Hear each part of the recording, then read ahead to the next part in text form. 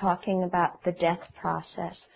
You know, how when we're alive we have our 6 consciousnesses, the 5 sense consciousnesses, and our mental consciousness, which is thinking.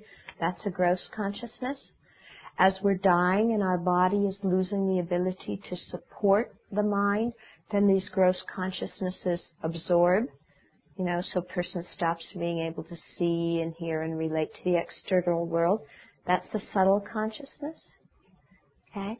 And then even after the breath stops, this dissolution process is going on and until you get to the extremely subtle consciousness.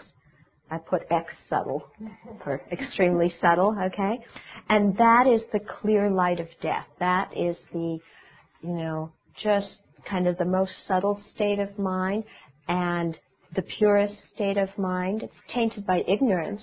It has like the impression of ignorance on top of it, but it itself is untainted and pure.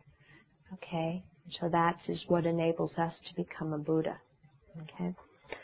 So as soon as that extremely subtle mind then leaves from the gross body, it becomes slightly more grosser. In other words, it becomes subtle instead of extremely subtle, and that's the bardo being, the intermediate stage being.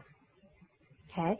And then when that intermediate stage being finds an appropriate body to be born into, the consciousness again dissolves into extremely subtle. And when it comes back up to subtle again, it's like in a human rebirth, that's the moment of conception. Okay? So it becomes subtle at the moment of conception, and then as the fetus is developing in the womb, and the baby becomes able to contact different sense objects, the gross consciousnesses develop. The extremely subtle consciousness always existed. Yeah, it's not manifest the whole time. Yeah? Okay. It's there, like right now our extremely subtle mind is there, but it's not manifest. It's not functioning because the gross levels of mind are so overwhelming and we're so scattered by, running around to all the other objects.